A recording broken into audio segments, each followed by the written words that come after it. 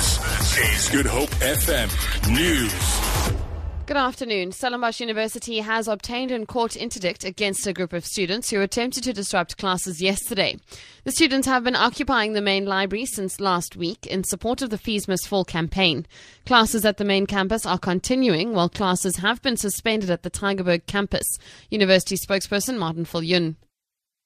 This court order stipulates that the 30 respondents listed in the order must vacate the Wilcox building, and the respondents are further interdicted on an interim basis from reoccupying the Wilcox building or any other campus building, also from disrupting normal activities of the university. Meanwhile, Fees Commission spokesperson Musa Ndodwane says there are mysterious forces behind the flare-up of violence across South Africa's university this week. Ndodwane has called for calm.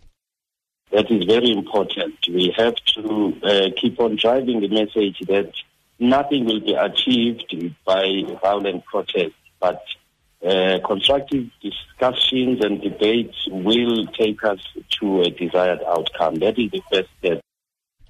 The Standing Committee on Economic Opportunities, Tourism and Agriculture in the Western Cape has heard that decriminalising abalone harvesting can have economic spin-offs.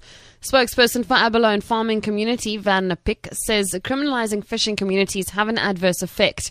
The Hawks in the Western Cape said they have confiscated over 136 million rands worth of abalone in the province over the past 7 years, but this does not seem to be a deterrent. Abalone farmer Werner Pick.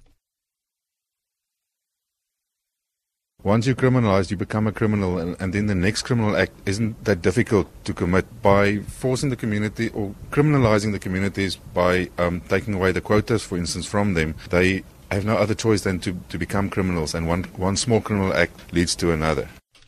Fans paying tribute to Mendoza have heard that his music always had positive and uplifting messages.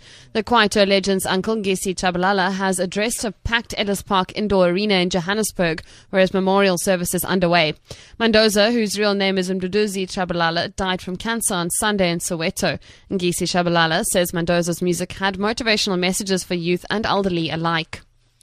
Internationally, German carmaker Volkswagen has been hit with a wave of lawsuits on the first anniversary of the revelation that some of its cars were fitted with software to rig the results of emission tests. The BBC's Theo Leggett reports. The court in Brunswick says it's received a total of 1,400 lawsuits linked to the diesel emission scandal. Roughly half of them were lodged by a single law firm on the one-year anniversary of the affair coming to light. They include 2 actions from institutional investors, collectively demanding $2.25 billion, as well as separate complaints from German pension funds and private shareholders. The court has drafted in extra staff to deal with the lawsuits, which are equivalent to roughly half the number of civil cases it normally deals with in a year. For Good Hope FM News and Traffic, I'm Vicky McCallum.